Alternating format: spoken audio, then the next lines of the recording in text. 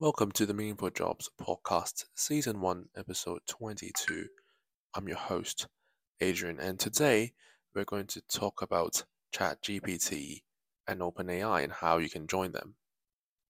So, with such a craze surrounding ChatGPT nowadays, I thought I've got to definitely make an episode dedicated to OpenAI and ChatGPT. So, some of you might have heard of Sam Altman, who is the CEO of OpenAI. And basically, OpenAI's mission is to ensure that artificial general intelligence, or AGI, um, can help automate um, economically valuable work that humans should really be outsourcing to AI to help complete.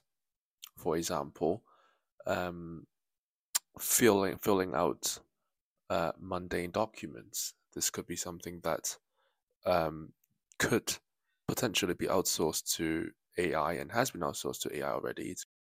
So some people mistakenly think that OpenAI is completely not for profit. That is only half true. So OpenAI has a research laboratory consisting of the for-profit corporation called OpenAI LP and a not-for-profit parent company called OpenAI Inc. So there's a slight difference between these. So based on some connections I've got and the research I've done online, um, obviously it's not easy to get into OpenAI, and there's not a lot of information about the recruitment process in OpenAI. But what we can do is turn to the nature of OpenAI as an organization and figure out what they're likely looking for in applicants. So it's worth noting that OpenAI is very research extensive. It's one of the top research institutes on AI, and any research institute would evaluate people based on their academic papers they've written and the peer reviews they've done. So I can imagine if you've got a PhD or even a master's in a STEM related subject, and you've published papers before and have been peer reviewed, you've got a much bigger chance of getting into OpenAI.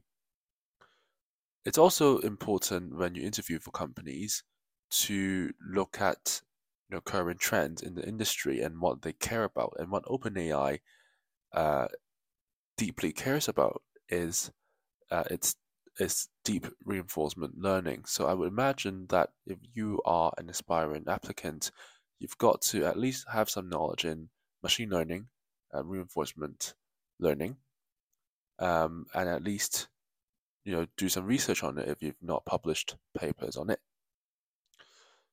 So aside from the interview being likely to be very technical, it's also important to look at the values of a company, especially Silicon Valley startups or AI companies that place a strong emphasis on its employees' value alignments. So, what OpenAI has repeatedly um, stated in its website is the entrepreneurial um, it's the entrepreneurial side of things that they're trying to detect from applicants. If you look at its website, and if you just, you know, if you've got connections in the IT industry, you'd know that OpenAI is looking for individuals who are audacious. So that's a common entrepreneurial trait. Another value that they're looking for, this might sound a bit surprising, it's unpretentious. And how they define unpretentious is people who are not afraid of doing mundane work and those who are not always constantly looking for breakthroughs. And this might sound strange. Shouldn't an entrepreneur be constantly working on something exciting and being innovative? Well, that's not entirely true. In fact, a lot of successful businesses are started by startup founders who are not afraid of the boring tasks, will not shy away from the boring tasks, and are willing to grind it out. That is what OpenAI is looking for, and combining this um, and combining this with the fact that they are a research institute tells me that a lot of the work they do might not be as exciting as you think, like ChatGPT. Users like us might think it's fun to use ChatGPT because we're not the one designing it. The team designing it must have spent hundreds of thousands, if not millions, of hours working on ChatGPT, its technical functions, its functionality, and they could be doing a lot of repetitive work in order to fine tune their products.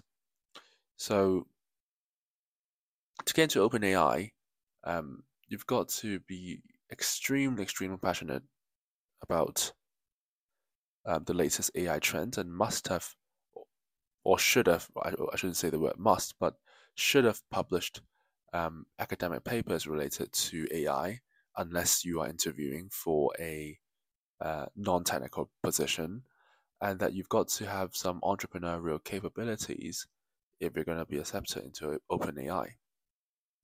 So for those of you who are inspired to apply to OpenAI, feel free to email me. I might be able to find some more information for you in terms of the recruitment process. And the careers link is included as well in the description of this episode. And hope you guys enjoyed it. So I'll see you in the next episode.